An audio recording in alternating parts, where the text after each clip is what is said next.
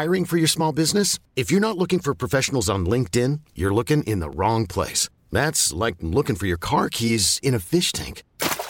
LinkedIn helps you hire professionals you can't find anywhere else, even those who aren't actively searching for a new job but might be open to the perfect role. In a given month, over 70% of LinkedIn users don't even visit other leading job sites. So start looking in the right place. With LinkedIn, you can hire professionals like a professional. Post your free job on linkedin.com/achieve today.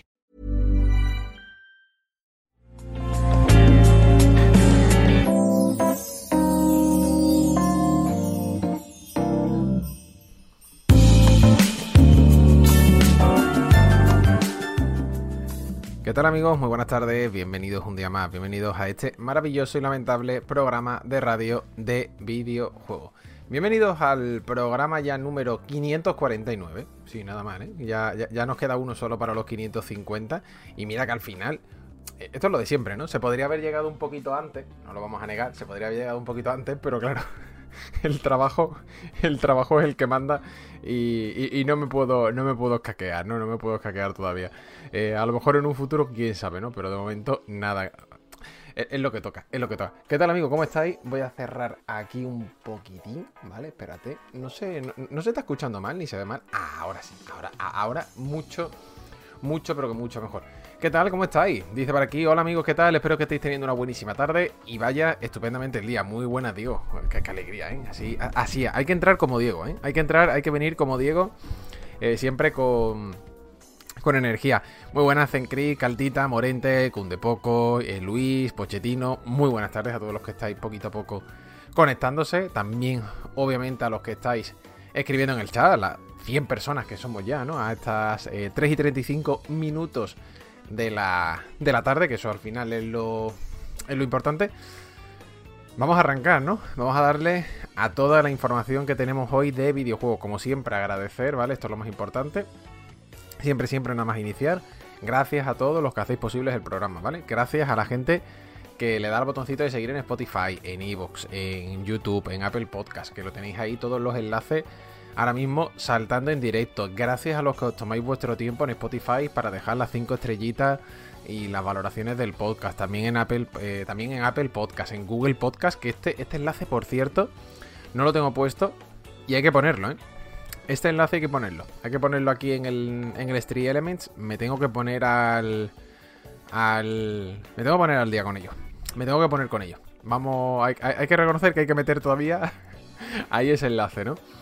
Así que nada, de verdad, muchas gracias a todos los que le estáis dando a los botoncitos de seguir, sobre todo en Spotify, que es donde mejor estamos funcionando, y a seguir subiendo. Este mes apunta que puede ser el primer mes en la historia del programa donde vamos a superar las 10.000 reproducciones, ¿eh? Si sigue así el resto del mes, vamos a superar las 10.000 reproducciones, que me parece una auténtica salvajada, ¿no? Y oye, gracias por supuesto a todos los que os estáis suscribiendo, que no sé qué ha pasado, no sé qué carajo, y perdón por la expresión, ha ocurrido, pero de repente tenemos un tren del hype porque, mira, se ha suscrito. Beder84 se ha suscrito 3 meses con su Prime. Muchas gracias, Beder. Johnny se suscribe 16, nos pone por aquí un hola, Johnny. Muy buenas tardes, hola. Doctor Muerte, 4 meses, dice buenas tardes, a seguir apoyando este programa. Doctor Muerte, muchas gracias, que nos tira el Prime. Y nuestro querido Wii Oscar nos tira una suscripción. Tiene 8 meses, pero ojo, lo importante no es 8 meses, lo importante es que dice 6 meses pagados seguidos del tirón. Aprovechad el September, ¿eh? Acordaos que os lo digo, que si queréis apoyar el programa es el mejor momento, sobre todo por lo barato que están las suscripciones y sobre todo porque el dinero va íntegro para el streaming. Lo he dicho ya muchas veces, intentad apoyar a aquellos programas o aquellos canales que os gusten, sobre todo los que son más pequeñitos, que queréis apoyar. Ojo, que yo no estoy diciendo que no apoyéis a otro, pero claro, si tú te vas a gastar la suscripción en alguien que tiene 30.000 suscriptores, créeme que el que tenga 100, 200, incluso 50 va a notar mucho más esa suscripción que alguien que tiene 30.000, ¿no? Por eso digo, creo que es un momento perfecto. El bueno de Wii Oscar se suscribe 6 meses y dice, ya dejo pagado 6 meses seguidos para el Insider Para el insider de Blasphemous 2. Muchas gracias, Oscar. Muchas gracias. Mi querido Iván, que también está como moderador. 25 meses ya, Iván, que se dice pronto. Y mi querida Merian, que se suscribe 23 y dice: me he quedado sin el Prime, así que dejo los dineuros. Muchas gracias a todos los presentes. Hemos hecho un tren del hype nivel 1, no, nivel 2, ya te diría. Creo que hemos subido al tren del hype nivel 2. Muchas gracias, de verdad, por las... ¿cuántas han sido? 1, 2, 3, 4, 5, por las 6 suscripciones que llevamos en literalmente 3 minutos y medio. Muchas gracias por el apoyo, de verdad, y también a los que estáis en el programa, ¿vale? En el podcast. Os tomáis la molestia de entrar en el directo, o sea, en el directo no, cuando no está en directo, pero me refiero en el programa de Twitch, y lo apoyáis, ¿no? Que también, ojo, detallazo, ¿sabes? O sea, estás escuchando el podcast y dices: oye, voy a entrar en twitch.tv/NachoMol y le tiro la suscripción, ¿no? Le tiro la suscripción, así que muchas gracias. Vamos a arrancar. Tenemos hechas las correspondientes presentaciones durante este 4... Más que presentaciones, aún no hay nadie que presentar. Vamos a decir el correspondiente spam, ¿no? Durante estos 4 o 5 minutetes llega el turno, por supuesto, de hablar de la escaleta. Y hoy en la escaleta tenemos cosas, ¿eh? Tenemos cosas, porque vamos a hablar de juegos que se van de Xbox, que ayer no los dije y los tenía apuntados, tío, las cosas que pasan. Vamos a hablar de juegos que entran, que esto también es más interesante. Bueno, yo no sé, tren del hype nivel 3, ¿eh? Hostia, voy a terminar la escaleta, ¿vale? Juegos que salen, juegos que entran. Vamos a hablar de despedidas de Sony, que por cierto hay bastante confusión con la noticia principal, ¿no?, que traemos en el día de hoy. Ahora luego os contaré por qué. Vamos a hablar del Ubisoft Forward. Hay cositas, hay detalles, ¿vale? Hay detallitos del Ubisoft Forward, ahora los comentaré. Y bueno, en general después tenemos detalles de The Last of Us Remake, porque hay un easter egg que puede tener alguna que otra información que nos interese. Y ahora os lo explicaré, o digamos, os diré por qué. Y vamos a hablar de IA. Vamos a hablar de inteligencia artificial ahora que está tan de moda, ¿vale? Ahora que está tan de moda con el tema del dibujo. De hecho, en esta casa está siendo trending topic. En esta casa el tema de la IA está siendo trending topic todos los días, ¿no? Y es porque vamos a hablar desde el punto de vista de lo que sería para testers. Son unas declaraciones que ha hecho un miembro de Microsoft, y ahora os diremos básicamente por dónde van los tiros. Os decía antes, gracias, porque estamos en tren del high nivel 3, han seguido cayendo suscripciones. Winilar se suscribe 6 meses y dice: solo puedo dejar el Prime de momento, pero ahí va. Pero Winilar, a ver, escúchame. ¿Cómo que solo puedes dejar el Prime de momento? Yo lo he dicho muchas veces, es gratuito y es como tenéis que apoyar el programa, salvo en este mes, ¿no?, que es September. Si queréis al fin y al cabo apoyarlo de otra manera, es el Prime, si es que está para eso. O sea, muchas gracias por tomaros la molestia de echarlo. Tom García, un añito, ha saltado el meme. Tom, te has llevado el meme, ¿eh? Te has llevado el meme.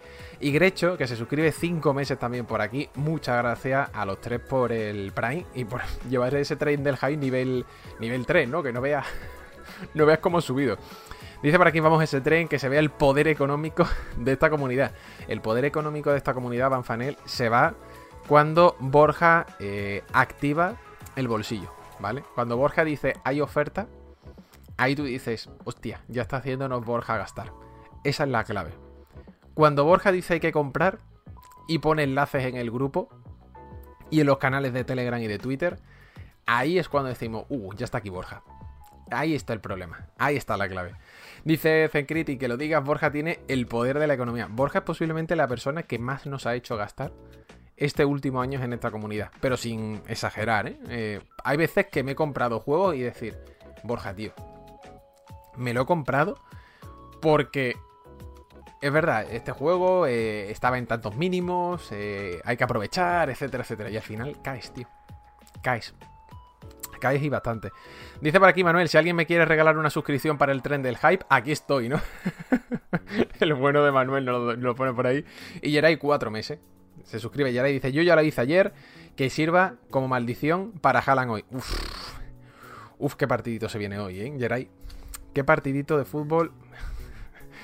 Qué partidito de fútbol Se viene en el día de hoy, ¿eh? Yo tengo la entrada, ¿eh? Tengo la entrada, ya sabéis que yo soy socio, así que iré luego a verlo. Hoy va a ser... Hoy va a ser es un espectáculo. Hoy va a ser... verás la sangría. Verás la sangría. Pero bueno.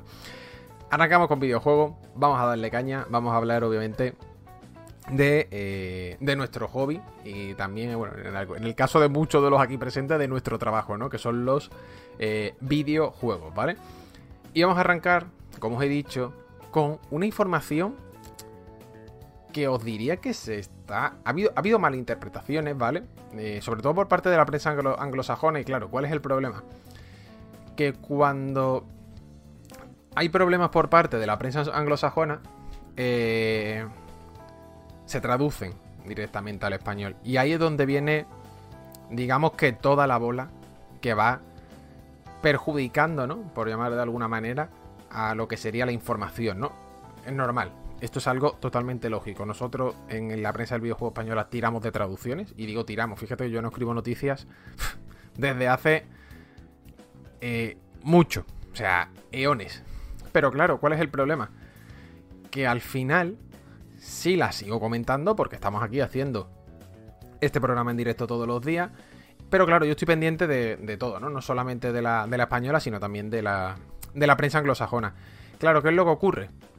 Que cuando he ido leyendo algunos medios, y sobre todo anglosajones, como digo, daba la sensación de que Sony había despedido a Masayasu Ito, que es vicepresidente de Sony Interactive Entertainment. Y claro, no se ha despedido a Masayasu Ito. Lo que ha ocurrido realmente, y de hecho la noticia es bastante más positiva, es que este señor se toma su jubilación. Ha dicho que está hasta el mismísimo de trabajar y se jubila, abandona Sony este próximo 1 de octubre para encarar, ¿vale?, su jubilación. Bendito sea. No tengo yo 34 años todavía, los cumplo en 2 meses y estoy yo ya deseando jubilarme, así que bienvenido sea. Había gente que decía, tío, nada más que 58 años y ya se va a jubilar. Me parece, vamos, estoy dentro de ese barco siempre, ¿eh? Siempre, dentro del barco de jubilarte cuanto antes, ¿eh? Lo digo totalmente en serio, ¿eh? O sea, dice por aquí Banfanel, Masayasu Ito se adelantó al sueño de Nacho. Correcto. Yo, me dicen, me puedo jubilar con 58 sin ningún tipo de problema a nivel de cotización y digo, ole, aquí estoy yo, ¿eh? 58 años, perfecto. Si está mi madre, que se jubila este año, creo que es con 61. Se jubila mi madre a finales de este año. Bueno, a finales no, cuando termine el curso, ¿no? Y yo no paro de decirle a mi madre, qué alegría, qué maravilla, mamá. Y me está diciendo a veces, bueno, yo me voy a jubilar. Si a lo mejor me estoy cómoda hago un año más. Y yo, mamá, por favor, llevas 30 y pico años siendo profesora. Tómate ya el descanso y dedícate a la vida contemplativa. Seguir leyendo libros, ¿no? Que es lo que más hace mi madre, ¿no? Y es lo que digo, ¿no? Que yo sería feliz. Entonces, claro, ahí viene un poco la confusión. Ahí viene un poco también los problemas que ha habido. Y es que Masayasu Ito, repito, no se ha ido de Sony. O sea, no se ha ido, no lo han echado de Sony, sino que se ha despedido él básicamente porque se jubila. Ya está, ¿vale? ¿De qué conocemos a este señor? Pues a nivel público no ha tenido, digamos que, una gran promoción, ¿vale? No ha sido una cara conocida como ha podido ser el caso de Yoshida, como es el caso de Jim Ryan, que Jim Ryan os diría que ahora mismo es, pues bueno, una de las caras más importantes de Sony, ¿no? Que para algo eres el presidente, ¿no? De la división de Play. En este caso, Masayasu Ito lo conocemos, y os digo que lo conocemos bien en este sentido solamente por esta cosa, porque hizo el famoso vídeo destripando la consola PS5. No sé si os acordáis, de hecho lo estamos viendo ahora mismo en pantalla, a un señor japonés con un, digamos que, set de grabación totalmente diáfano, blanco puro, y desmontando una PS5. De hecho, mira, os voy a poner el vídeo, ¿vale? Vamos a poner por aquí el vídeo, que era este vídeo, que era este documento de audiovisual, ¿vale? donde... Espérate, venía también por aquí. Espérate. Nada, espérate. Estaba el otro, da igual. Lo voy a liar y no quiero liarla. Pero bueno, que lo recordamos, como ya digo, entre otras cosas, por haber aparecido en todas estas, digamos que, documentos, ¿no? Dice, yo quiero envejecer como un japonés, macho. La verdad es que sí, ¿eh? Hay que decir, ¿vale? Que Masaya Suito ha estado 11 años trabajando en Play, ha estado trabajando en PlayStation VR, en PS4 Pro y en PS5, ¿no? En total, durante estos 6 años, 6 han sido en el puesto último actual, que ha sido como director representativo y vicepresidente de Sony Interactive Entertainment, ¿no? Nos dicen que su puesto lo ocupa Lin Tao, ¿vale? No le pongo cara. Poco a poco supongo que lo iremos viendo de diferentes maneras, ¿no? En los actos promocionales y demás, que esto suele ocurrir. Y oye, poco más, ¿vale? No hay mucha más información que tratar. Dice, por ejemplo, aquí Iván, con la PS4 también lo hizo. Pues te soy sincero, Iván, no me acuerdo. O sea, si con PS4 lo hizo, no me acuerdo mucho. Que nos cuenta también el propio Iván, me llegó a mí el otro día la información de la renta y me quedan aún 32 años. Todavía queda, Iván. Todavía nos queda.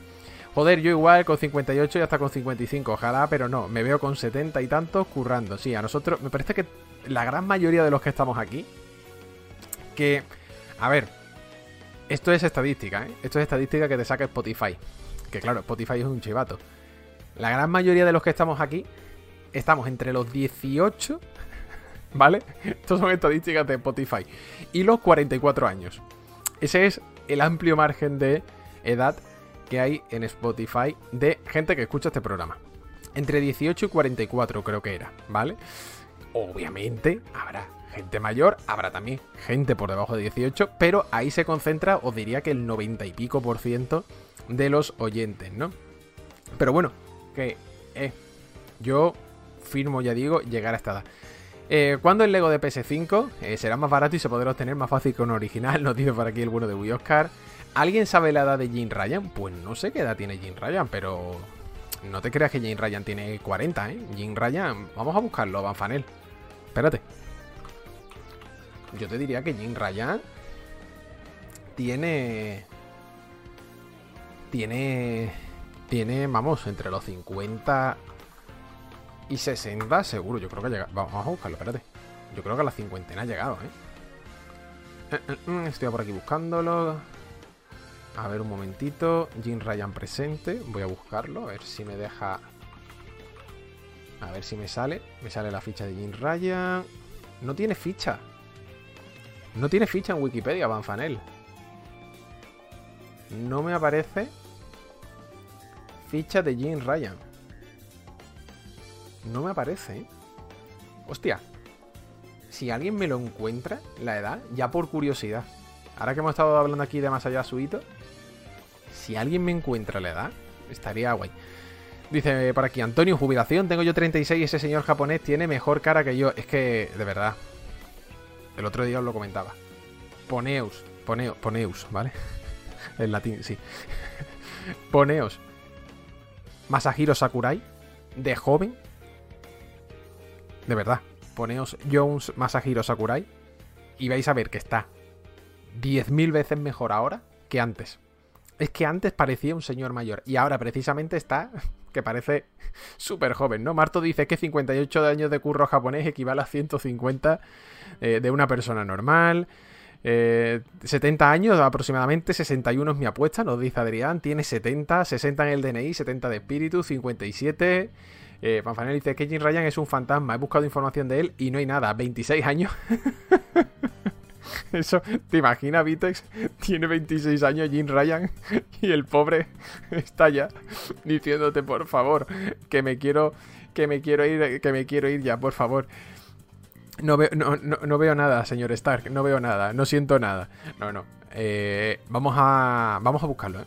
Estas son las labores de investigación e información que yo le aplico, ¿vale? Le aplico a la comunidad de Hablemos de Videojuegos a través del podcast, que lo dejen en los comentarios. Mira, nos dice el señor Jacobo que según Fax Bio nació en el 68, o sea que 54. tampoco sé si es una web fiable. Te digo una cosa. 54 me encajan. Fíjate lo que te he dicho. Digo, yo creo que está en la cincuentena sin problemas. Te he dicho entre 50 y 60. No he fallado mucho, ¿eh? No he fallado mucho. A mí me cuadra.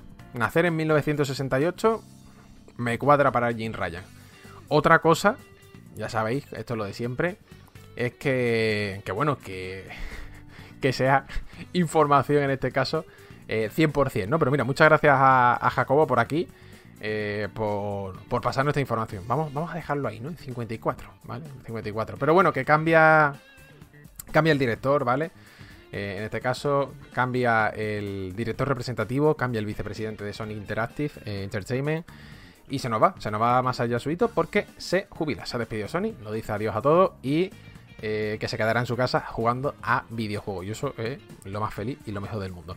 Nosotros vamos a continuar con más información antes de dar el salto al segundo bloque, que era con la IA que os he dicho para hacer de tester. Me gustaría comentar esas pequeñas noticias más cortitas que tenemos relacionadas con lo que sería el sector. Vámonos primero con una noticia que tiene que ver con los juegos que se van de Xbox Game Pass el próximo 15 de septiembre. O lo que es lo mismo, espérate, 15 de septiembre, ¿cuándo es exactamente? Espérate que tengo aquí, estoy mirándolo en el otro monitor. El jueves que viene. Jueves que viene es cuando abandonan todos estos juegos el correspondiente, digamos que bloque o digamos que lugar dentro de su servicio o dentro del servicio Game Pass. Son los siguientes. Se nos va a Plague Tale. Ojo a esto, porque se nos va a Plague Tale justo, pues, a nada de que salga la segunda parte, ¿no? De que salga Requiem. Se nos va a Plague Tale 1. Se nos va a Aragami 2, que hablábamos precisamente aquí mucho cuando trajimos a David sobre los posibles beneficios de Aragami a la hora de fichar por el Game Pass. Pues se nos va ya Aragami 2. ¿Alguien me puede...? Esto tiene que estar en YouTube. En YouTube tiene que estar la entrevista con David de Lince por Aragami 2. Creo que a David le hicimos esta entrevista cuando salió la segunda parte y creo que fue en febrero o marzo. Creo, ¿eh? O sea, ahí fue cuando salió el juego. 6 meses de exclusividad, ¿no? Ha tenido en Game Pass. O sea, exclusividad. Exclusividad no es la palabra. Digamos que estar dentro del servicio Game Pass, ¿vale? Vamos a decirlo con exactitud.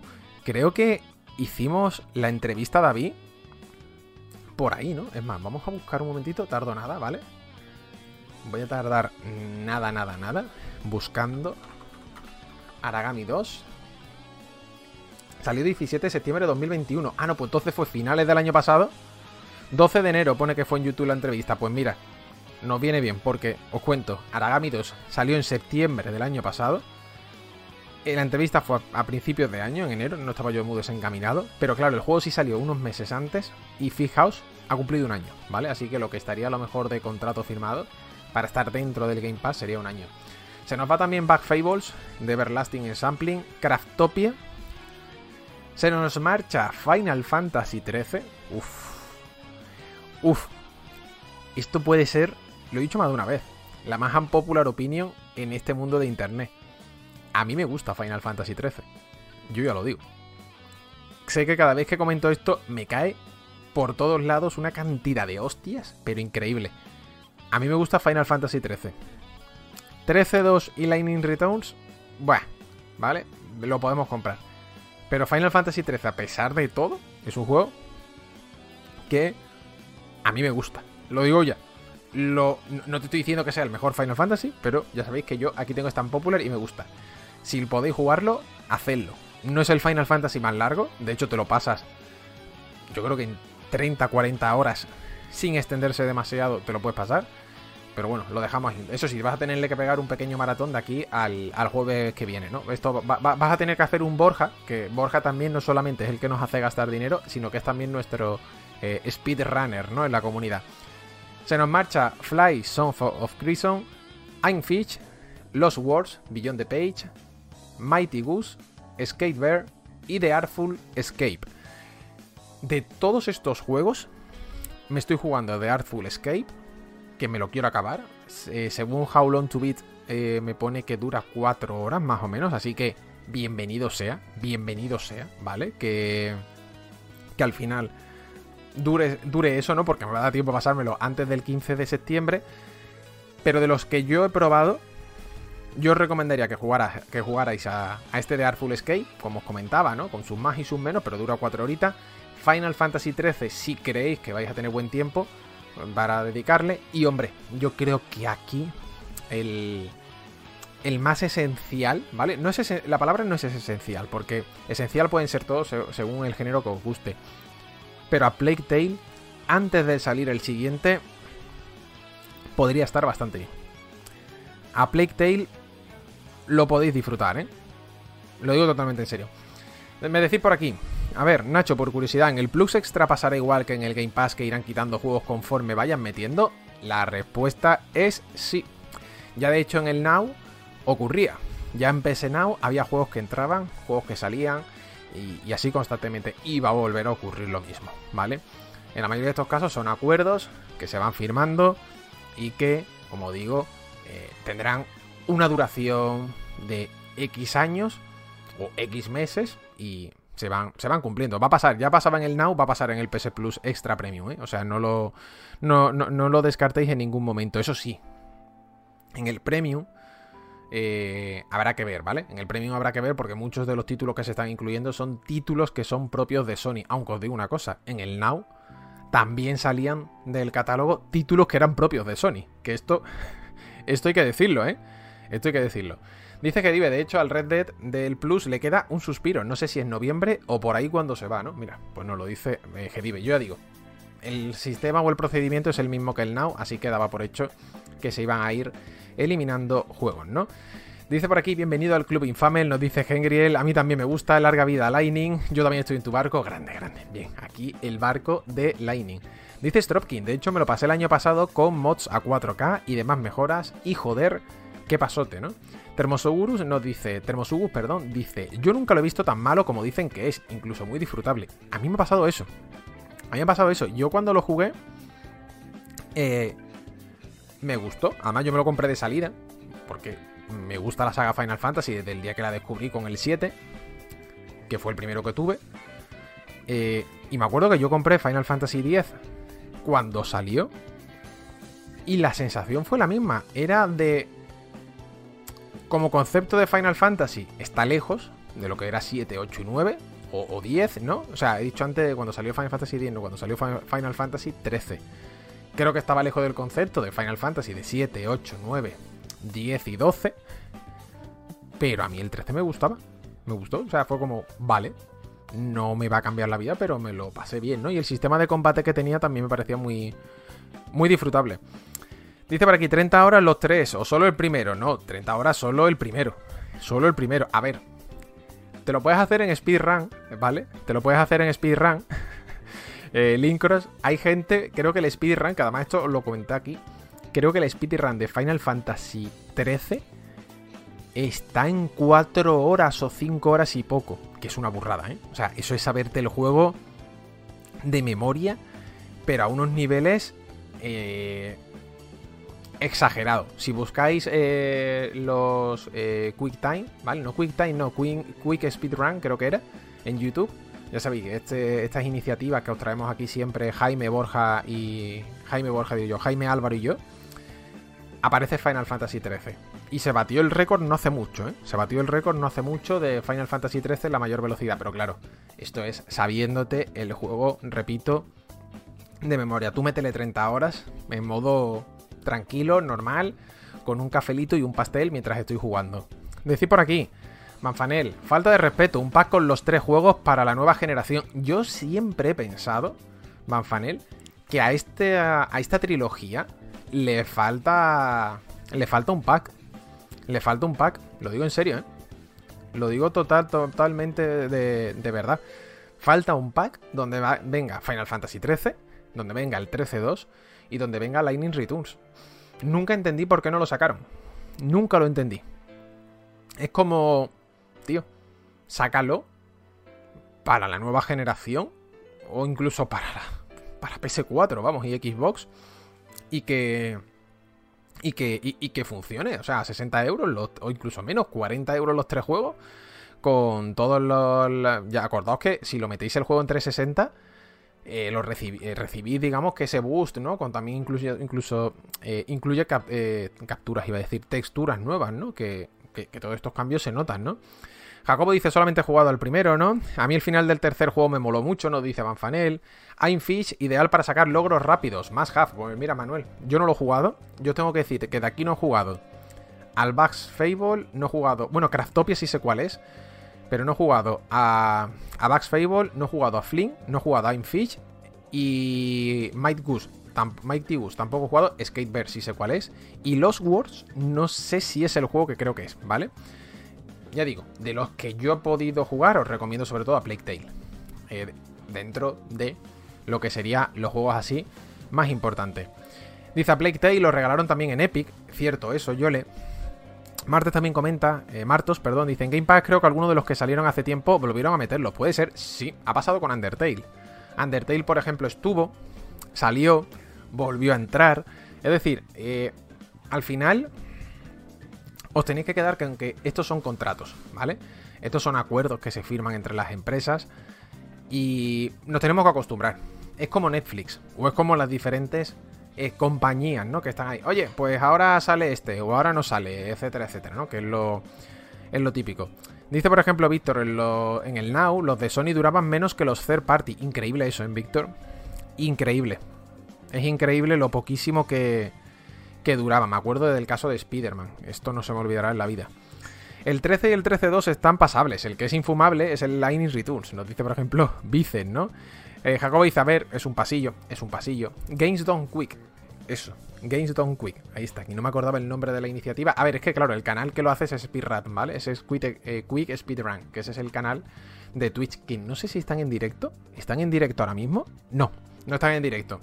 Suelen estar, ¿eh? Es bastante habitual encontrártelos en directo. Dice Bucardo, hombre, te lo pasas en ese tiempo sin leerte conversaciones. No, por supuesto, Jesús. Por supuestísimo. Ni un remaster sacaron, ¿no? Tampoco tuvimos, cierto, tampoco. Han sacado de todos menos del 13. Huele raro, ¿no? Dice Vanitas. Dale tiempo. Nunca se sabe, ¿eh? Nunca se sabe. Hay una cosa que comentábamos ayer Álvaro y yo. Está detrás Square Enix. Estando detrás Square Enix, os podéis esperar cualquier remasterización, os podéis esperar cualquier remake en el mejor o en el... No en el mejor, la palabra no es mejor. En el momento más inoportuno, ¿vale? Os podéis esperar una remasterización, un remake, un algo en el momento más inoportuno. Así que no descartéis lo de Final Fantasy XIII de nuevo. Dice Nacho Insider. No, de verdad, no sé absolutamente nada. Ojalá supiera algo de Final Fantasy 13. No sé nada, de verdad, os lo prometo. Final Fantasy Crystal Dynamics de The GameCube. Crystal Dynamics, no, Kuro. ¿Cómo era? Crystal Dynamics es la compañía. Crystal... ¿Cómo era el de GameCube? Joder, si lo tengo yo, tío.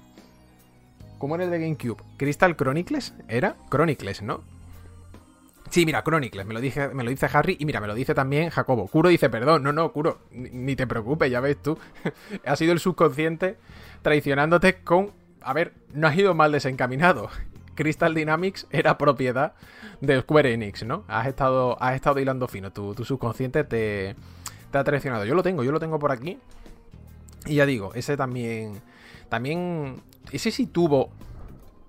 Creo que tuvo un remaster para PS4. Puede ser que tuviera un remaster para PS4 y Xbox. Yo lo tengo en la versión de GameCube. Pero creo que llegó a salir una versión de Crystal Chronicles para... una para PS4 y Nintendo Switch. Exacto. No salió en Xbox, salió en el año 2020. Una versión remaster de para PS4 y Switch en el año 2020. No he ido desencaminado. Madre mía, el helicóptero. Joder, si no empieza el partido de fútbol hasta las 9, por Dios. Y son las 4 de la tarde y ya está dando el helicóptero vuelta. Yo es que vivo al lado del estadio. Tiene cierta explicación, pero vamos, muy pronto han empezado ya. Tiene esta versión Lite gratuita, nos dice Navarro. Pues mira, esto no lo sabía yo, Navarro. Te agradezco la la info. Sacó una versión remaster, sacó otra recortada del contenido hace poco. Dice, si te sirve de algo, no se escucha, dice el Incro. Pues mira, te lo agradezco porque el sonido ahora mismo aquí del helicóptero estaba siendo un poco molesto. Y digo, joder, como se esté colando en el micro, vais a estar contentos, vamos. Este ha sido el primer punto. Juegos que salen del Game Pass. Y ahora nos vamos a ir a juegos que ya están disponibles en PS Plus. Porque como bien sabéis, ya tenemos los juegos de PS Plus.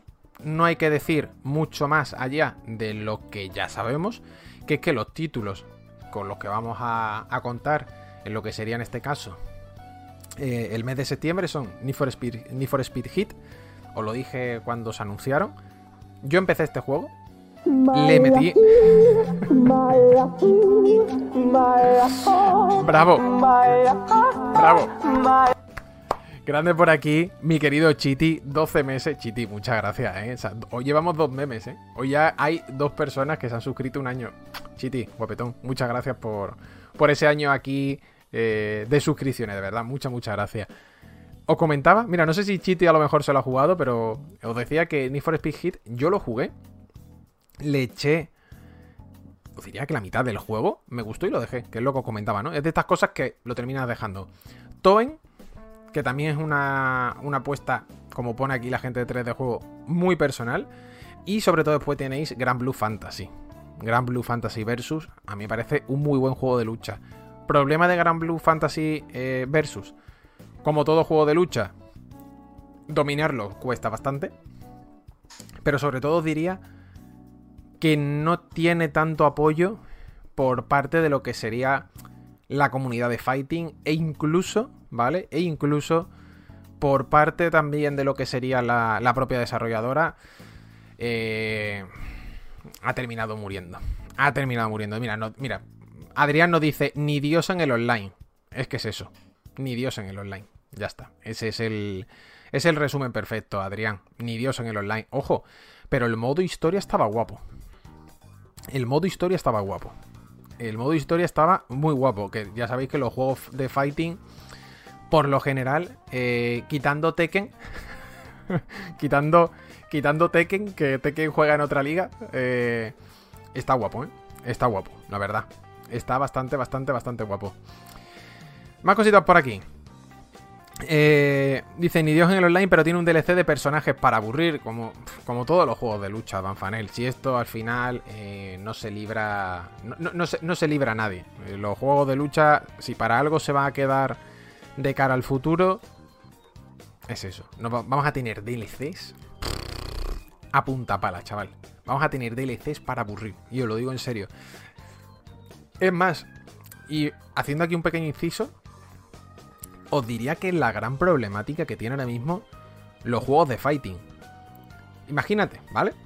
Pongamos el caso de Dragon Ball, ¿vale? Vamos a hablar de Dragon Ball Fighter 2. No sé nada, ¿eh? Os lo prometo, que sabéis que con el 1 sí tuve la oportunidad de trabajar una temporada. Sale Dragon Ball Fighter 2. ¿Qué haces ahora? ¿Sales otra vez con los mismos personajes del 1? ¿Sales otra vez con los mismos personajes del 1 y vuelves a poner todos los del 2, o sea, todos los del 1 de DLCs, también como DLCs en el 2? Es que eso sería una guarrada. Eso sería muy feo. Porque le estás diciendo básicamente a todos los jugadores de Dragon Ball Fighter Z1 que han comprado religiosamente todos los DLCs o pases de temporadas. No, amigo, tienes que volver a comprar todos. No, es que si quieres jugar con Goku GT de Dragon Ball GT, tienes que comprarlo. Es que si quieres jugar con Broly, en este caso de Super, tienes que comprarlo. Es que si quieres jugar con la androide con la bata, que es la última, tienes que comprarlo. Es una decisión controvertida, ¿eh? Es una decisión de estas que van a tenerle que dar mucha vuelta de cara al futuro. Quizás el que mayor problema tiene ahora mismo a corto plazo es Tekken 6. Street Fighter 6. Tekken los tendrá, ¿eh? Tekken ya lo tendrá con la 8ª entrega cuando salga. Pero en el caso, por ejemplo, de Street Fighter 6, lo mismo. Hay que medir muy bien lo que haces de cara a un futuro título. Super Smash. El caso de Super Smash está ahí también, ¿no? Fíjate la de contenido que hemos tenido con Super Smash Bros. Ultimate, ¿no? Es un marrón. Es un marrón el que tienen las compañías que se dedican a juegos de fighting, porque un movimiento mal dado y va a parecer que tomas al usuario por gilipollas. Que es verdad que en muchísimas ocasiones al usuario se le toma por gilipollas, ¿no? Ese es el problema en gran medida que tienen las empresas, ¿no? Que se ríen del consumidor. Pero es que es un marrón. Es un problema desde el punto de vista de eso, de quitar los personajes y los metes luego. Y es que Gran Blue al final tuvo un montón de DLC, que toda esta conversación, o todo este, digamos que, opinión, ¿no? O pensamiento ha venido de eso. No sé. Yo, si tuviera que mojarme por algo, ¿y cómo lo haría? Yo metería todos los personajes que están en juegos anteriores y me dedicaría a sacar nuevos. Lo tengo clarísimo. Es decir, yo si fuera Dragon Ball Fighter Z2, metería todos los personajes de Dragon Ball que ya están en el 1 y me pondría a pensar personajes para el 2. Hostia, Nacho, pero claro, es que Dragon Ball al final llega un momento donde los personajes se pueden agotar. Si alguna cosa tiene Akira Toriyama, es que puedes meter tal cantidad de personajes que la gente sigue pidiendo, que la gente sigue demandando y que la gente lo sigue buscando, que yo creo que no habría problema, lo digo de verdad. Pero bueno, dice, espera que no los alquilen por meses. No demos idea, que bastante es. Dice Esqueleta, el futuro en este género será el free to play. Es que cuando salga el juego de Riot... cuando salga el juego de Riot. Aquí hemos hablado alguna que otra vez del juego de Riot. Es de los títulos de fighting que más gana le tengo. Pero no por ver qué hacen en fighting, que también, por supuesto, sino porque creo que va a cambiar por completo el ecosistema. En cuanto llegue esta gente, les va a mirar de tú a tú y a los ojos directamente a Street Fighter, directamente a Tekken, directamente a Super Smash, directamente a Dragon Ball Fighter. Es decir, le va a mirar a los principales del género ahora mismo. Mete también, si quieres, Guilty Gear, que tiene también una comunidad bastante activa. Les va a mirar de tú a los ojos y les va a decir, no hemos llegado para estar aquí un rato. Hemos llegado para estar para mucho tiempo y, os diría, intentar dominar y ser el líder de este sector. Porque estoy convencido que van a hacer el mismo formato que tenemos en lo que sería League of Legends, con Wild Rift, con el juego, con Valorant, por otro lado, etcétera, etcétera, con Runeterra, bla, bla, bla, bla, bla, y darte personajes que los puedes ir consiguiendo mientras juegas, con temporadas constantes y, sobre todo, lo más importante, va a tener muchísima gente detrás, porque Riot va a meter pasta en los premios para hacer crecer la escena competitiva y que siempre haya gente jugando al juego. De esto estoy convencido. Comenta Adrián, mira que me flipa el fighting, pero llevo sin comprarme uno, la tira solo por eso, ¿no? Por el tema de los DLC. Dice Gedivie que depende de cómo sea el Fighter Z2, ¿no? También, por ejemplo, a nivel de las inclusiones. Pues eso es lo que hacen los FIFA cada año, ¿no? Nos dice Harry. No como tal, Harry. Es decir, FIFA a mí me parece más flagrante. O sea, FIFA, a mí sí que me parece flagrante lo de FIFA. A mí me flipa, de verdad, que año tras año, cuando tú te compras un FIFA nuevo, no conserves las cartas, ¿vale? No conserves las cartas. A mí eso me parece increíble. Aquí estamos hablando, ojo, de que personajes que has creado en el juego anterior, de repente en la siguiente parte los sacas, ¿vale? Y dices, no, los hemos vuelto a quitar para que los volváis a comprar, ¿no? Es como, hostias, amigo, me estás diciendo que todos estos personajes me los vas a volver a cobrar cuando los podrías haber metido a base, ¿no? O diría Harry que lo de FIFA es muchísimo peor. Lo de FIFA es 20.000 veces peor. De hecho, eFootball de Konami, fíjate, tanto que hablamos de Konami, con el cambio de temporada a temporada va a poder permitir en principio quedarse con las cartas, ¿no? Que yo esto lo veo lógico, ¿no? Lo veo lógico. Dice también Ortega, por ejemplo, mira, nuestro querido José Luis Ortega, dice, ni el dinero que hayas conseguido, ni el dinero, Ortega, tío. Es que es muy feo. A mí no me gusta nada el sistema de FIFA, porque entiendo que en parte, igual que con los fighting, la mecánica de, obviamente, tener ahí al jugador para que siga gastando, porque es con lo que funciona, entiendo que sea esa. Igual que pagar personajes nuevos, igual que estar ahí, etcétera. Pero, tío, creo que sería, vamos a llamarlo de alguna manera, creo que sería más considerado, ¿no? Por parte de la empresa con el consumidor, sería más considerado que saliera en sí el nuevo FIFA, pongamos esto, y te digan, oye, puedes elegir tantas cartas de tu equipo anterior, o puedes quedarte todo el dinero que tienes en valor de mercado en cartas actuales. Imagínate, ¿no? Algo así. Y tú dices, vale, pues mira, en cartas del año pasado tengo 10 millones de monedas. Vale, pues te dan 10 millones de monedas y tú puedes recomponer el equipo o puedes hacer el equipo. No sé, darle un poco de aliciente, pero es que FIFA es como todos los años. Venga, fuera, ¡pam! A pasar de nuevo por caja que este es el modelo de Electronic Arts y por eso estamos investigados en tropocientos países, ¿no? Esta es la clave. Por eso están investigados, porque es que es un constante y sonante, al fin y al cabo, nivel de queremos sacar la máxima cuantía posible. Dice John, yo el FIFA no lo compro desde PS2. Pues hubo una época donde el FIFA, antes de todo el foot muy agresivo, estaba guapo, ¿eh? Le pegó un cambio grande y se notó. FIFA solo conserva la FIFA Coins y porque les da pena robártelo, nos dice Víctor. Mientras siga vendiendo seguirá igual, veremos con los cambios de licencia, comenta Gemian. Y nos decía por aquí Bucardo, yo estoy esperando el siguiente juego de NetherReal, de NetherReal. Pues podría molar, ¿eh? Yo también le tengo ganas. Mortal Kombat, ¿no? Yo te diría que por ahí, ¿no, Jesús? No sé tú qué opinas. Pero bueno, llevo sin comprar un fighter desde PS2. Hostia, un fighting desde PS2. Stroking, pues ya ha llovido, ¿eh? Gedive comenta, llega tardísimo el Project L de Riot. El mercado ya lo ha cambiado el Multiversus. Va a depender ahora mucho de que sea un buen juego de lucha y eso no es tan fácil. Yo creo que hay un punto adicional, Gedive, que lo he dicho antes, que es el competitivo. Si Riot entra y Riot se empieza a gastar la panoja en hacer torneos, yo tengo cero dudas de que Project L se convierte en el juego por antonomasia de toda la comunidad. No, es que aquí tenéis la Liga Europea y el ganador se lleva 150.000 euros y luego pasas al Mundial, como con el LoL, pasas al Mundial y te llevas $500.000.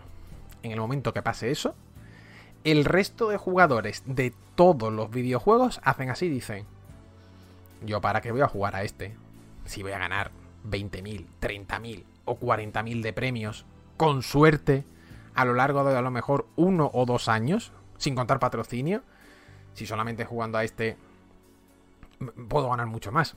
Eso va a pasar, ya verás.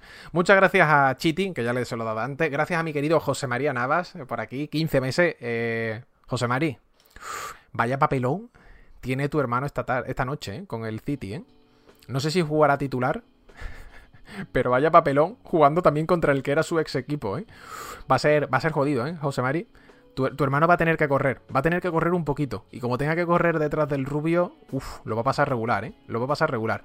Y muchas gracias a Kazpa, que se suscribe 10 meses. Dice, aprovechando el September, vamos a darle 6 meses más. Hostia, Kazpa, pues muchas gracias, tío. Gracias, guapetón. Kazpa, que se suscribe 6 meses junto con Wii Oscar, ¿ves? Muchas gracias por aprovechar el September, ¿no? Muchas gracias. Vamos a hacer una mini pausa. Voy a ir a beber agua.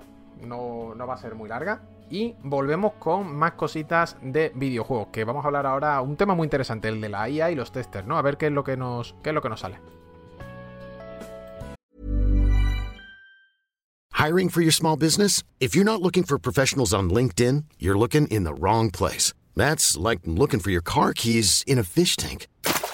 LinkedIn helps you hire professionals you can't find anywhere else, even those who aren't actively searching for a new job but might be open to the perfect role. In a given month, over 70% of LinkedIn users don't even visit other leading job sites. So start looking in the right place. With LinkedIn, you can hire professionals like a professional. Post your free job on linkedin.com/achieve today. There's never been a faster or easier way to start your weight loss journey than with PlushCare. PlushCare accepts most insurance plans and gives you online access to board-certified physicians who can prescribe FDA-approved weight loss medications like Wegovy and Zepbound for those who qualify.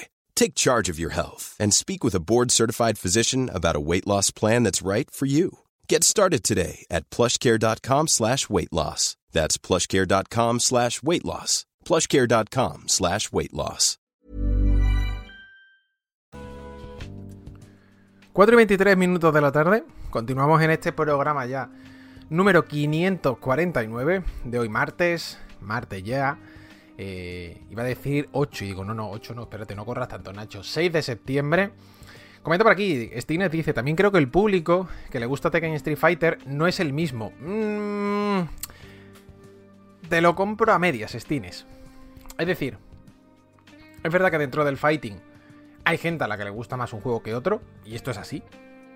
Ha pasado siempre. Hay gente a la que no le gusta Dragon Ball Fighter Z, hay gente a la que no le gusta Tekken, hay gente a la que no le gusta Street Fighter, Guilty Gear, etc.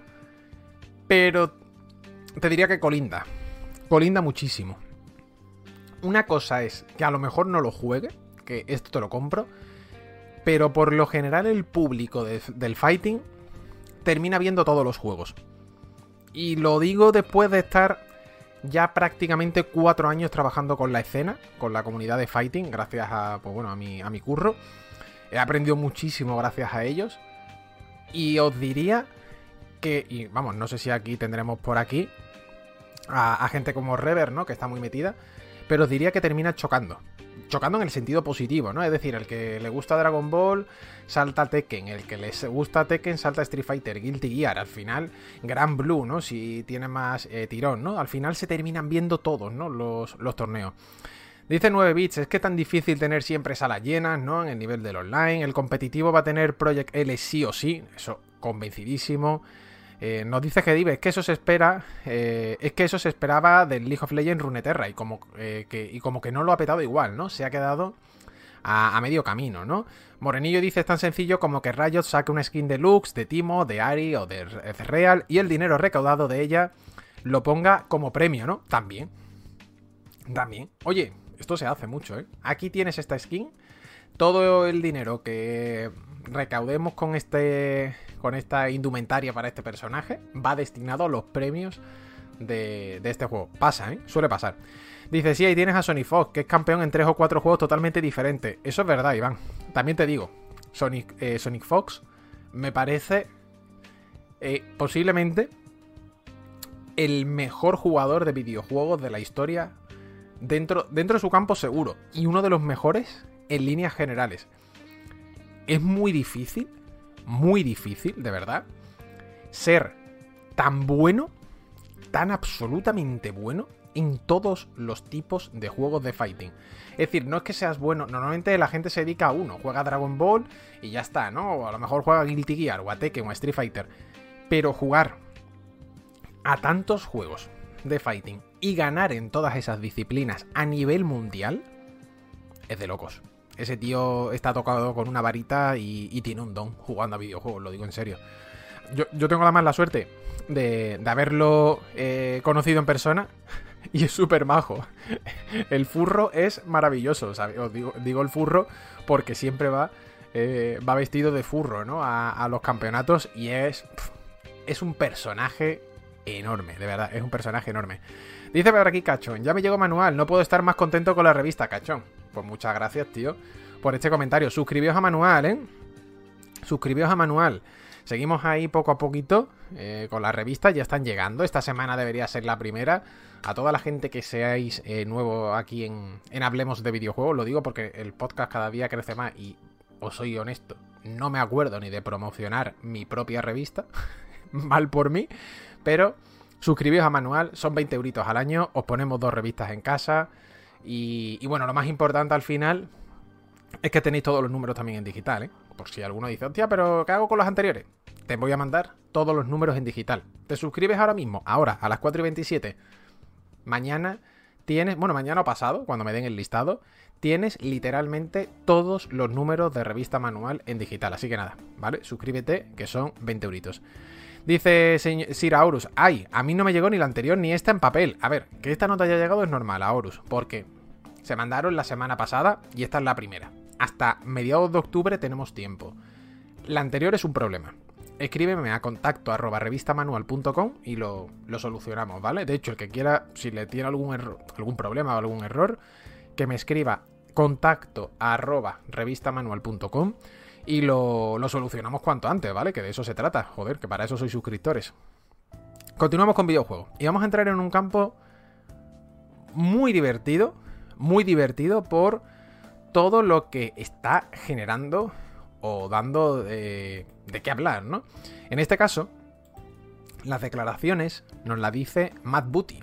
Matt Booty nos habla sobre usar inteligencia artificial para detectar bugs o errores en los juegos. Dice que ese es el sueño de lo que sería el jefe de Xbox Studios. Os voy a leer las declaraciones textuales, ¿vale? Que son bastante clarividentes, ¿no? En este sentido, sobre lo que comenta en una entrevista concedida a Video Games Chronicle. Dice: algunos de los procesos que tenemos realmente no se han mantenido al día con la rapidez con la que podemos crear contenido, ¿no? Uno de ellos es, por ejemplo, el proceso de testeo, ¿no? A partir de aquí dice, o comenta: cuando piensas en un juego, una de las diferencias más grandes entre un juego y algo como una película es que si trabajas en una película y dices, hey, este final, vamos a encogerlo, vamos a editar esto, cortemos esta escena, normalmente no rompe nada del inicio de la película. Pero esto, en un videojuego, dice, pero en un juego puedes estar preparado para lanzarlo, y el diseñador dice, tengo esta pequeña característica, solamente voy a cambiar el color de esta cosa. Y de repente, de alguna manera, explota algo y ahora los primeros 10 minutos del juego no se pueden jugar. Todo esto son palabras textuales, ¿vale? Continúo. Así que este aspecto del testing, cada vez que se introduce algo nuevo en un gran juego, todo título debe ser probado antes, ¿no? De principio a final, de lado a lado. Y dice, mi sueño, hay muchas cosas con la IA y el aprendizaje automático ahora mismo y personas usando IA, espérate, esto está muy mal redactado por parte de 3D Juego, porque ha puesto el guión inglés y no ha puesto el guión no ha puesto los dos puntos, ¿vale? La frase sería, mi sueño, hay muchas cosas con la IA y el aprendizaje automático ahora mismo y personas usando IA para generar todas estas imágenes. Y ya con esto finaliza, ¿no? Que creo que es la parte más interesante de todas las que aparece. Dice, lo que siempre digo cuando me encuentro a los chicos de IA es ayudadme a averiguar a cómo usar un bot de IA para testear un juego. Porque me encantaría poner en marcha 10.000 instancias de un juego en la nube, así que hay 10.000 copias del juego funcionando, implementar un bot en eso, 10.000 juegos, y que se lleven toda la noche probándolo, y que por la mañana tengamos un informe. Eso podría ser transformacional, ¿no? Además utiliza esta palabra. No sé qué pensáis, ¿vale? No sé qué pensáis de estas declaraciones, ¿no? De Matt Booty en este sentido, ¿no? Hablando sobre lo que sería la IA y dentro de los procesos de testeo. Voy a poner un momentito lo que sería la parte superior, ¿vale? De la página. Aquí está. Vale, aquí está. Leo a Kegedive. Dice, por ejemplo... Uy, espérate que se me ha ido el comentario. Dice, lo que faltaba, que uno de los procesos más maltratados del desarrollo de videojuegos, que más de una empresa AAA directamente se come, que directamente las hicieran las IA, que a saber cómo están programadas, ¿no? Harry dice, los juegos de Bethesda necesitan esto mucho y fuerte, ¿no? Iván por su parte dice, por ejemplo, en Moon Studios tenían una IA que iba por todo el mapa y la dejaban puesta, ¿no? Cuando terminaba, le sacaba un informe con las pantallas que peor rendimiento tenían y se ponían a optimizar eso, ¿no? Petroduro, por su parte, dice, eso es un sueño erótico y el informe resultante puede ser para cortarse las venas. Y dice también por aquí Stropki, dice, el informe, hay 10 millones de bugs. Matt, bueno, hagamos como que no hemos visto nada, ¿no? Iván también dice, por ejemplo, hay otras IA que usan el personaje para andar por el terreno y detectar problemas de colisiones, ¿no? Igualmente Jesús dice, la finura y la sensación del juego no lo puede hacer una IA. Manuel dice, normal, la IA puede hacer stress test sobre el juego y llevarlo al punto de romperlo y poder encontrar los bugs. Siraorus dice, a mis compis de QA y a todas las personas salidas de escuelas que buscan entrar en la industria, no creo que les haga mucha gracia que una IA pudiera cubrir parte de su trabajo. Yo creo que este punto último es el que más está dando de qué hablar con el tema de la IA. Sobre todo, yo lo sé mucho con María por el tema del dibujo, que no para de decirnos que... O sea, no para de decirme y no para de hablar ella con otros artistas, que está asustada. Que está muy asustada con el tema de las IA en el dibujo, que le va a quitar el dibujo a los artistas, etcétera, etcétera. Yo no creo que la IA le vaya a quitar un dibujo a un artista. Yo soy de los que piensa que lo que sí va a quitar es aquella persona que dice, oye, quiero que me hagas una portada, te puedo pagar 20 euros. Y el artista en particular diga, oye, mira, escúchame, por 20 euros te hago un garabato de literalmente media hora o una hora, y literalmente es un garabato, es un boceto. No le voy a dedicar más tiempo. A esa persona que te quiere pagar 20 euros por una portada te la va a quitar con la IA. Pero al que quiere un dibujo o que quiere ilustraciones de calidad, buenas, obviamente, hechas de manera profesional, por mucho que avance la IA va a seguir contratando artistas. Yo creo que se va a quitar mucho al final de sectores o digamos de aquella persona que no quiere gastarse pasta. Esto es como las cartas de un restaurante. El que no quiera gastarse dinero en traducir la carta de un restaurante de manera correcta con un traductor, pues no se lo va a gastar. Va a tirar de Google Translate, seguramente va a salir en alguna foto de alguna red social, porque ha traducido literalmente con Google Translate para ahorrarse dinero, y ya está.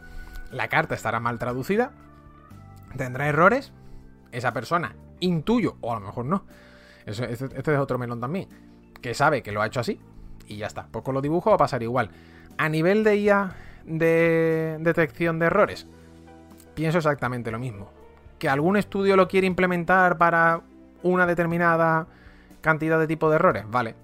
Creo que a la larga va a detectar más errores el jugador que la propia IA que puedas desarrollar. La IA a lo mejor te puede detectar una serie de problemas muy a nivel técnico. Luego llega el jugador. Esto lo decía Warren Spector, ¿no? Es las declaraciones de Press Reset, que comentaba que había cosas que ellos no tenían ni previsto, ¿no? Como que, por ejemplo, un personaje fuera impulsando a través de minas, ¿no? Y tú dices, claro, es que esto no está programado para esto. Entonces el jugador puede romperte el juego de otra manera totalmente diferente a la que estaba prevista, ¿no? Y ahí es donde yo creo que se abre un melón curioso. De todas formas, si me preguntáis a mí, exacto, dice Stroke que una IA no puede igualar el nivel de cafre de un jugador. Yo siempre he dicho, ¿vale? Con esto, que con el tema de la IA hay que cogerlo con pinzas. Creo que para que la IA funcione bien, tiene que estar detrás siempre la persona. Independientemente de que luego pueda, digamos que, aprender de manera automática, por supuesto. Para eso es una IA. Que pueda interiorizar procesos, pero creo que a la larga siempre tiene que tener detrás esa supervisión. ¿Por qué? Por mucho que sea o te haga el proceso, te puede terminar dando errores. Dice por aquí Kazpa, yo creo que se debe usar como herramienta auxiliar. Tal cual, Kazpa. Lo pienso exactamente igual. Para hacer un barrido rápido, porque si con esto detectas muchos bugs, pues no vas a mandar a tester a ver qué pasa, si lo puedes detectar antes o esperar a un tester, ¿no? Comenta Harry, no creo que una IA pueda pensar en tapar las cabezas de la gente con cacerolas como el Skyrim, pero para juegos grandes con infinidad de variables sí que puede ayudar. Mira, esto un poco es lo que comentaba antes, ¿no, Harry? Estoy de acuerdo contigo. Julián dice, una IA para acabar con los hackers en juegos online. Es que claro, se puede utilizar al final esa IA para muchas cosas, ¿vale? Para muchas cosas que sirvan para optimizar el propio proceso del videojuego. A mí me ha gustado mucho el comentario de Kazpa, que Kazpa de hecho también creo que es informático, y creo que puede venir muy bien para eso, para auxiliar, o como ha dicho antes Iván, ¿no? Lo ha comentado aquí en el chat, diciendo eso, ¿no? Que para Moon Studios, por ejemplo, iban utilizando, ¿vale? Lo ha dicho él, ¿no? En Moon Studio tenían una IA que iba por todo el mapa y la dejaban puesta, ¿no? Cuando terminaba, le sacaba un informe con las pantallas que peor rendimiento tenían y se ponían a optimizar eso. Pues eso, por ejemplo, es un buen caso de aprovechar una IA para mejorar el juego a nivel técnico y sacarle más partido, ¿no? Kazpa precisamente dice, la idea es buena, pero tienen que tener muchos tests para que esto se detecte bien, ¿no? Y Cielo y Niebla dice, mi sueño es que las IA ilustren por mí y me quiten mi trabajo y mi sueño de paso. Sí, tengo muchas ganas de que llegue ese día. Exacto, Cielo. Totalmente. Eso se escucha en esta casa. Esa frase que tú has dicho se escucha en esta casa más de lo que tú crees, ¿eh? Fukui comenta, sé de primera mano que ya se hacen algunas cosas con IA para testear. Hasta aquí puedo leer, ¿no? Nos dice Fukui. Mi sueño, ahorrarme una pasta en pagar a beta tester. Por ahí van los tiros, Diego. No te voy a decir yo que no, ¿eh? Y Bucardo nos dice, esta es mi opinión. Dice, es el sueño de cualquier CEO, eliminar mano de obra para que la IA haga el trabajo de otros. En mi opinión, la IA puede ayudar, pero en el caso de un juego no es solo bugs, es también cualquier otro tema como sentimientos con respecto al juego. Declaraciones de alguien que maneja Excel y así eliminar una parte de la ecuación, ¿no? Y nos dice aquí Jesús, dice, para María sobre los artistas, la IA no imaginan, solo roban a nivel estadístico. Mira, qué frase más buena esa, Jesús. Se la voy a decir luego, apuntadita y remarcada, ¿eh? Me gusta eso. Las IA no imaginan, solo roban a nivel estadístico. Ha habido ya problemas, ¿eh? Estuve leyendo el otro día sobre eso, que hay artistas que, claro, como pillan su estilo, ya están diciendo, ey, amigo, ojo, cuidado donde estás tocando, ¿eh? Ojo, cuidado, que estás utilizando básicamente un estilo muy parecido al mío, o directamente el mío, ¿no? Que esto también sucede. Dice por aquí, todo lo que sea acabar con los tramposos, bienvenido sea. Más rico dice, Nacho, ¿has leído algo de novela o ensayo estas vacaciones? He leído novela. He leído de ensayo. El que he leído es de Arzuaga. He leído de Arzuaga sobre antropología y ¿qué más era? Tía, no me acuerdo. Era con Millás y Arzuaga, antropología, y bueno, un poco también de tema histórico, ¿no? Por llamarlo de alguna manera. Y he descubierto a un autor que yo no lo conocía, ¿vale? Yo no conocía a Seiichi Matsumoto, y es un novelista japonés muy bueno, tío. Muy bueno. Lo he descubierto, me he leído su obra de Un lugar desconocido, que mira que la historia principal es muy arquetipa, pero me ha gustado de verdad. Me pienso comprar el resto de libros de Seiichi Matsumoto, pero sin lugar a dudas. Estoy mirando aquí también qué más he leído. Bueno, he leído también a Unamuno, que he leído San Manuel Bueno Mártir, que no lo había leído. ¿Qué más estoy viendo? Y al resto son cuentos de Rosa Montero, que también he leído. Y el resto ya son 3 mangas, que son Nijikahara, Los 7 hijos del dragón y Knights. Esos son los 3 mangas que me he leído. Decís por aquí, ¿el del Neandertal y el Sapien o el de la muerte? El primero. El del Neandertal y el Sapien. Muy bueno, ¿eh? Buenísimo el libro, de verdad. Dice Cielo y Niebla, ojo, que no modifican las imágenes. Por eso el tema del copyright es mucho más complicado de lo que parece. Es que es una línea dura, ¿eh? Me gustaría traer a lo mejor algún día a gente, ¿vale? Me gustaría algún día traer aquí a gente que esté especializada en el tema, por llamarlo de alguna manera, y nos cuente, ¿no? Y también nos cuente la otra parte. Yo no sé vosotros. Yo tengo muchísimos amigos trabajando en QA. Muchísimos. Pero muchos. No os lo podéis ni imaginar. A nivel de QA localización, para las traducciones si están bien o no. A nivel de QA, por supuesto, de lo que es el juego en general. Hay un debate bueno, ¿eh? Un debate bueno para hacernos aquí un programa de 2 horitas sobre las virtudes y los problemas, ¿no?, que puede tener una IA. Ha dejado por aquí un comentario Álvaro, creo, arriba. No sé si ha sido Álvaro. ¿Me lo he dejado el comentario de Álvaro? Aquí dice Álvaro, mi sueño es que las IA sean capaces de revisarme el texto y corregir todos los errores, pero tras 20 años de autocorrector de Word tengo claro que eso no va a pasar. Esta es otra. La IA en el tema de los textos es un buen ejemplo, ¿eh? Es muy buen ejemplo, Álvaro. Mira que han pasado años.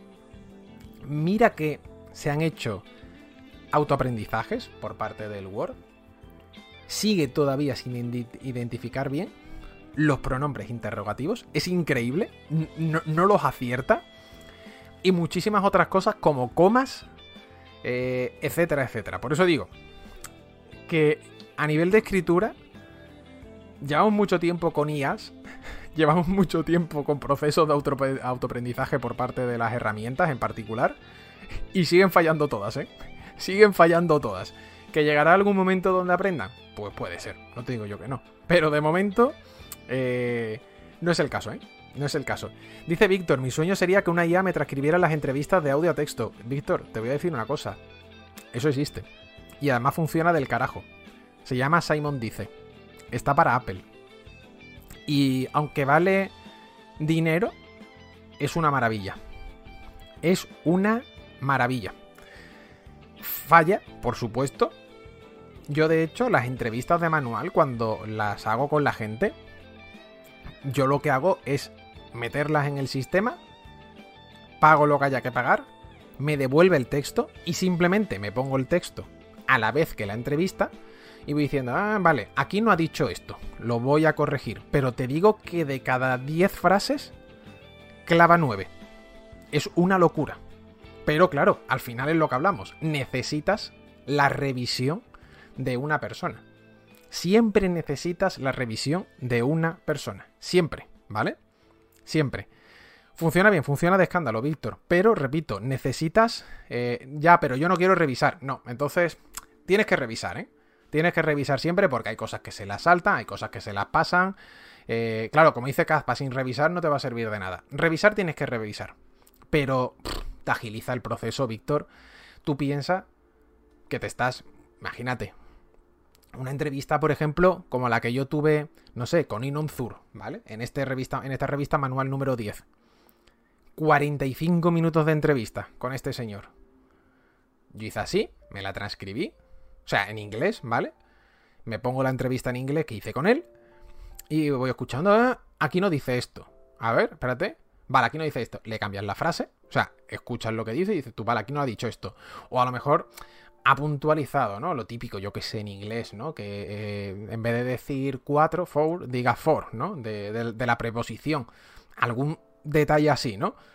Lo escuchas, lo cambias y ya está. Pero, Víctor, ahorras una de tiempo que a nivel de transcripciones a mí me salva la vida, ¿eh? O sea, a mí me salva la vida desde el punto de vista de que, vamos, llevo usándolo ya 3 o 4 números y lo que antes tardaba, no sé, 2 días en transcribir entero a lo mejor una entrevista, ahora tardo 1 hora y media. Eso sí, repito, la IA, por muy buena que sea, necesitas una revisión. Lo que has ganado es tiempo. Ya está. Dice Iván, es que no modifican nada, es que crean usando patrones establecidos por el input que han recibido tanto en imágenes como en texto. El problema es que los creadores de estas IAs estén cobrando por usarlas, ¿no? Cuando no serían nada si no se hubiera podido alimentar gratuitamente de tantas imágenes de internet. Qué buen punto este, Iván. Qué verdad esa. Araujo se suscribe, muchas gracias Araujo, 26 meses. Dice, llevo los mismos meses suscritos que Haaland goles nos va a meter hoy, ¿eh? Madre mía. Hoy el sevillismo. Hoy la gente que somos del Sevilla, que en este chat somos muchos, ¿no? Hay mucho bético, hay muchos sevillistas en este programa. Hoy estamos con la moral un poco mal, ¿eh, Araujo? Yo creo que todos hoy preveemos que nos caigan unos cuantos, ¿eh? Va a ser curioso, ¿eh? Lo de hoy va a ser bastante curioso en el partido, pero bueno. Dejamos el tema de la IA, que son las 4:46, y nos vamos a ir, ojo, a otra cosa también de Xbox, porque el propio Matt Booty, voy a silenciar esto porque 3D Juego tiene la mierda esta de que te salta un vídeo automáticamente y se escucha el sonido. Matt Booty ha dicho también que cada vez va a ser más frecuente que varios estudios desarrollen un solo AAA y no se centren en varios, ¿no? En la misma entrevista donde ha hablado sobre la IA ha dicho que están evolucionando el cómo hacemos videojuegos, que la idea de un solo equipo debajo de un único techo ya no pasa tan a menudo. Dice, usaré un ejemplo, nuestro equipo de Perfect Dark en Santa Mónica de Initiative, el que está haciendo, ¿no? El juego de Perfect Dark. Dice, hicimos esta gran asociación con Crystal Dynamics y leo en la red, esto debe significar que hay un problema o algo, pero es todo lo contrario, ¿verdad? Dice, tienes este equipo veterano en Crystal Dynamics, un equipo AAA grande con más de 100 personas que está disponible. Claro que queremos trabajar con ellos, particularmente si han hecho un juego así antes. Dice, y así es como hemos trabajado en muchas ocasiones. Si piensas en Age of Empires 4, que se lanzó el pasado otoño, eso se hizo en colaboración con Relic Studios de Vancouver, una gran asociación, e incluso algo parecido con Flight Simulator. Hemos trabajado con un estudio en Francia llamado Asobo, ¿no?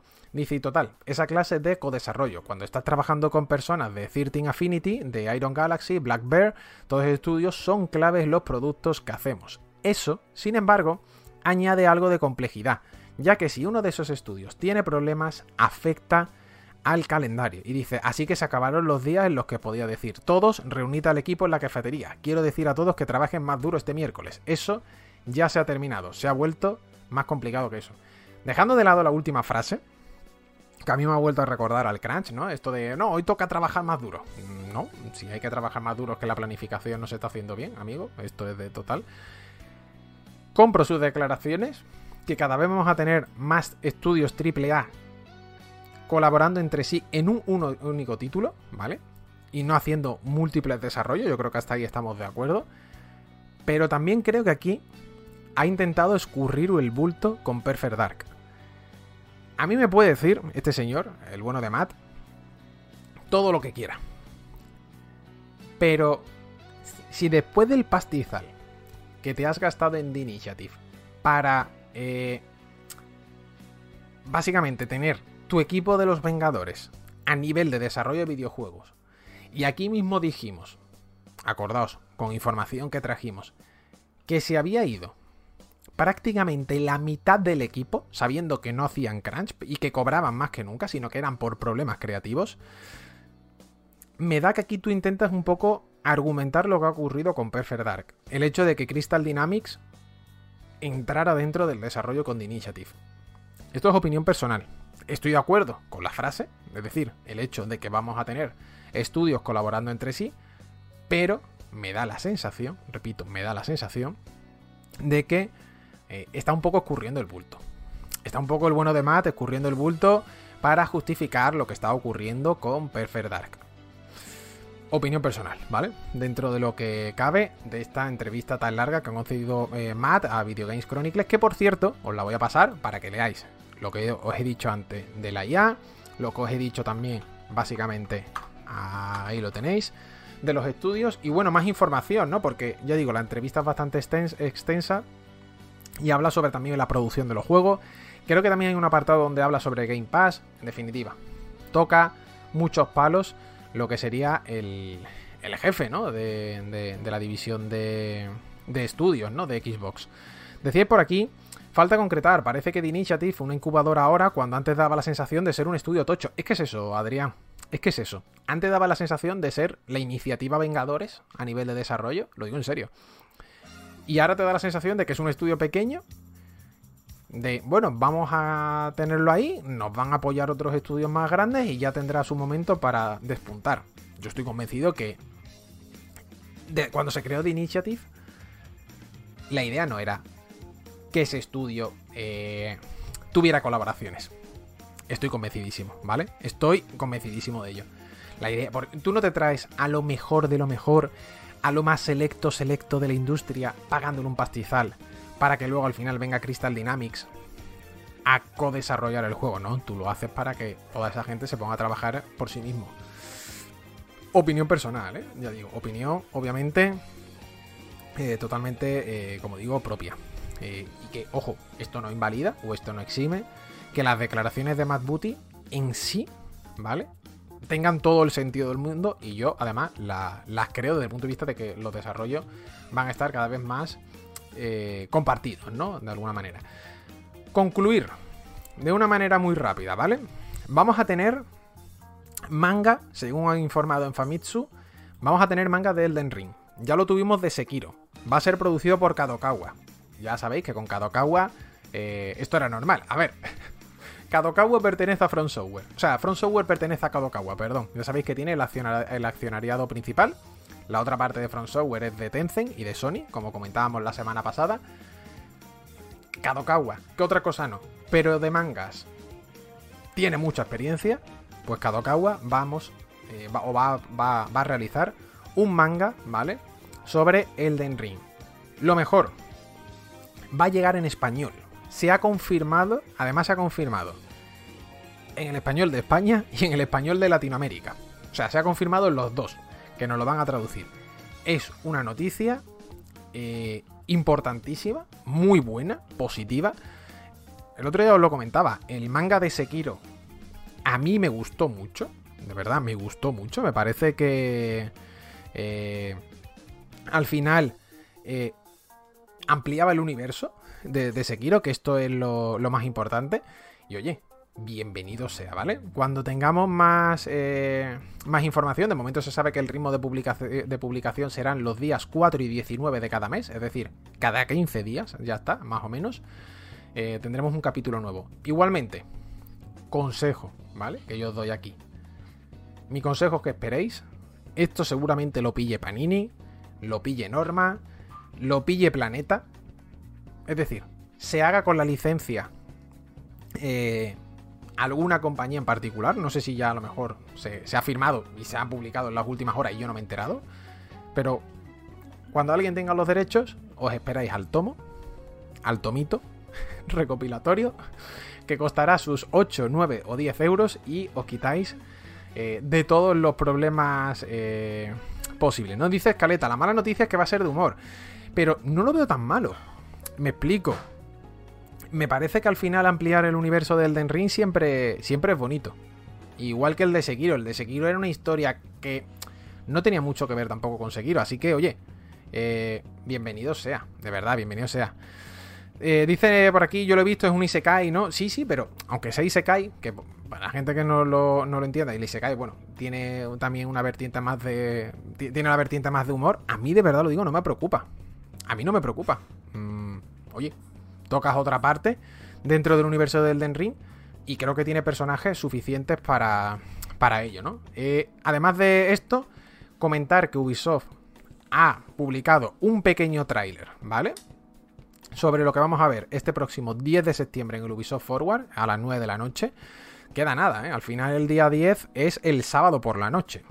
Sábado por la noche.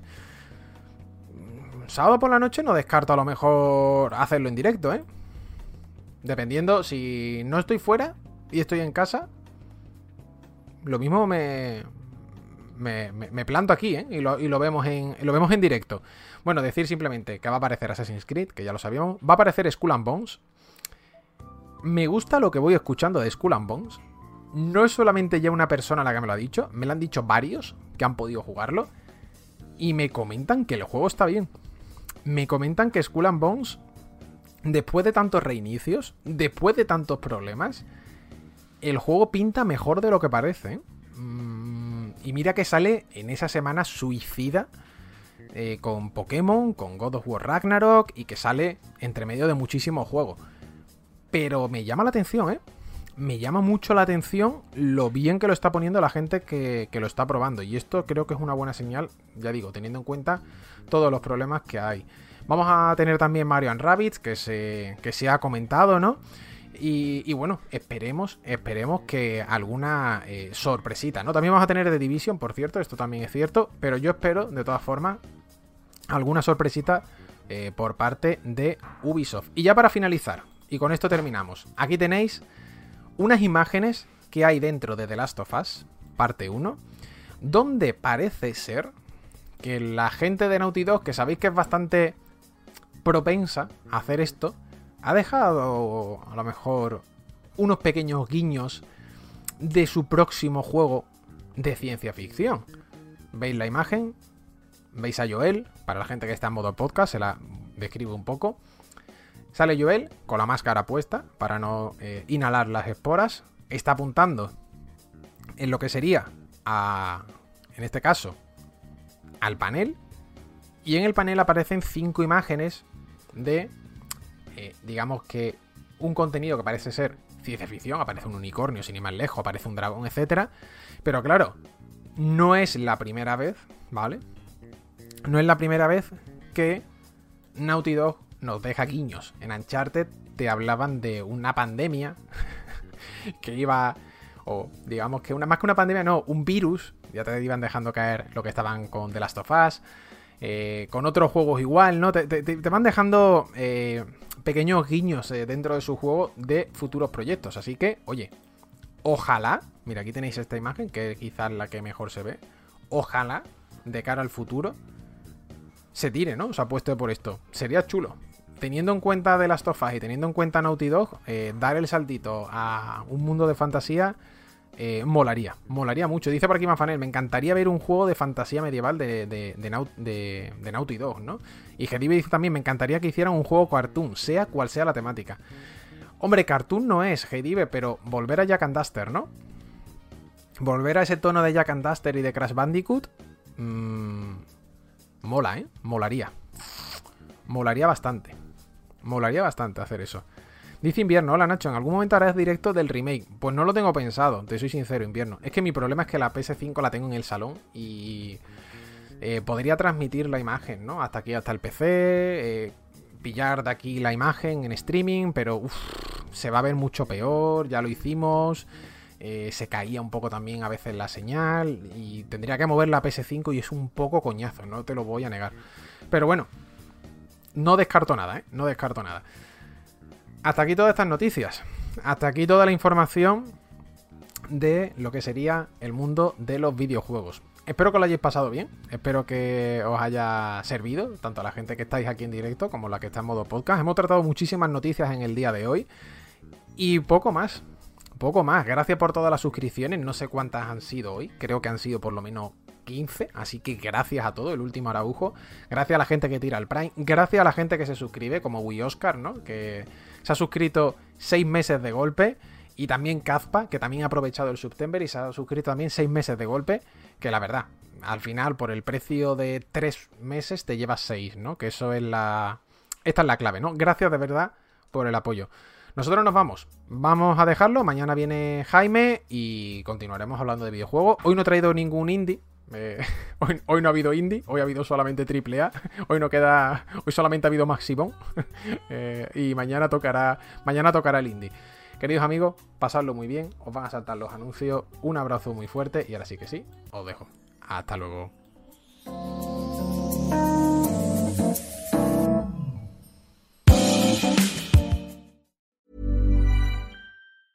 Hey, it's Danny Pellegrino from Everything Iconic.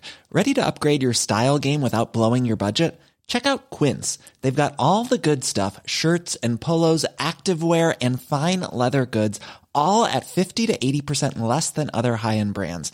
And the best part? They're all about safe, ethical, and responsible manufacturing. Get that luxury vibe without the luxury price tag. Hit up quince.com/upgrade for free shipping and 365-day returns on your next order. That's quince.com/upgrade.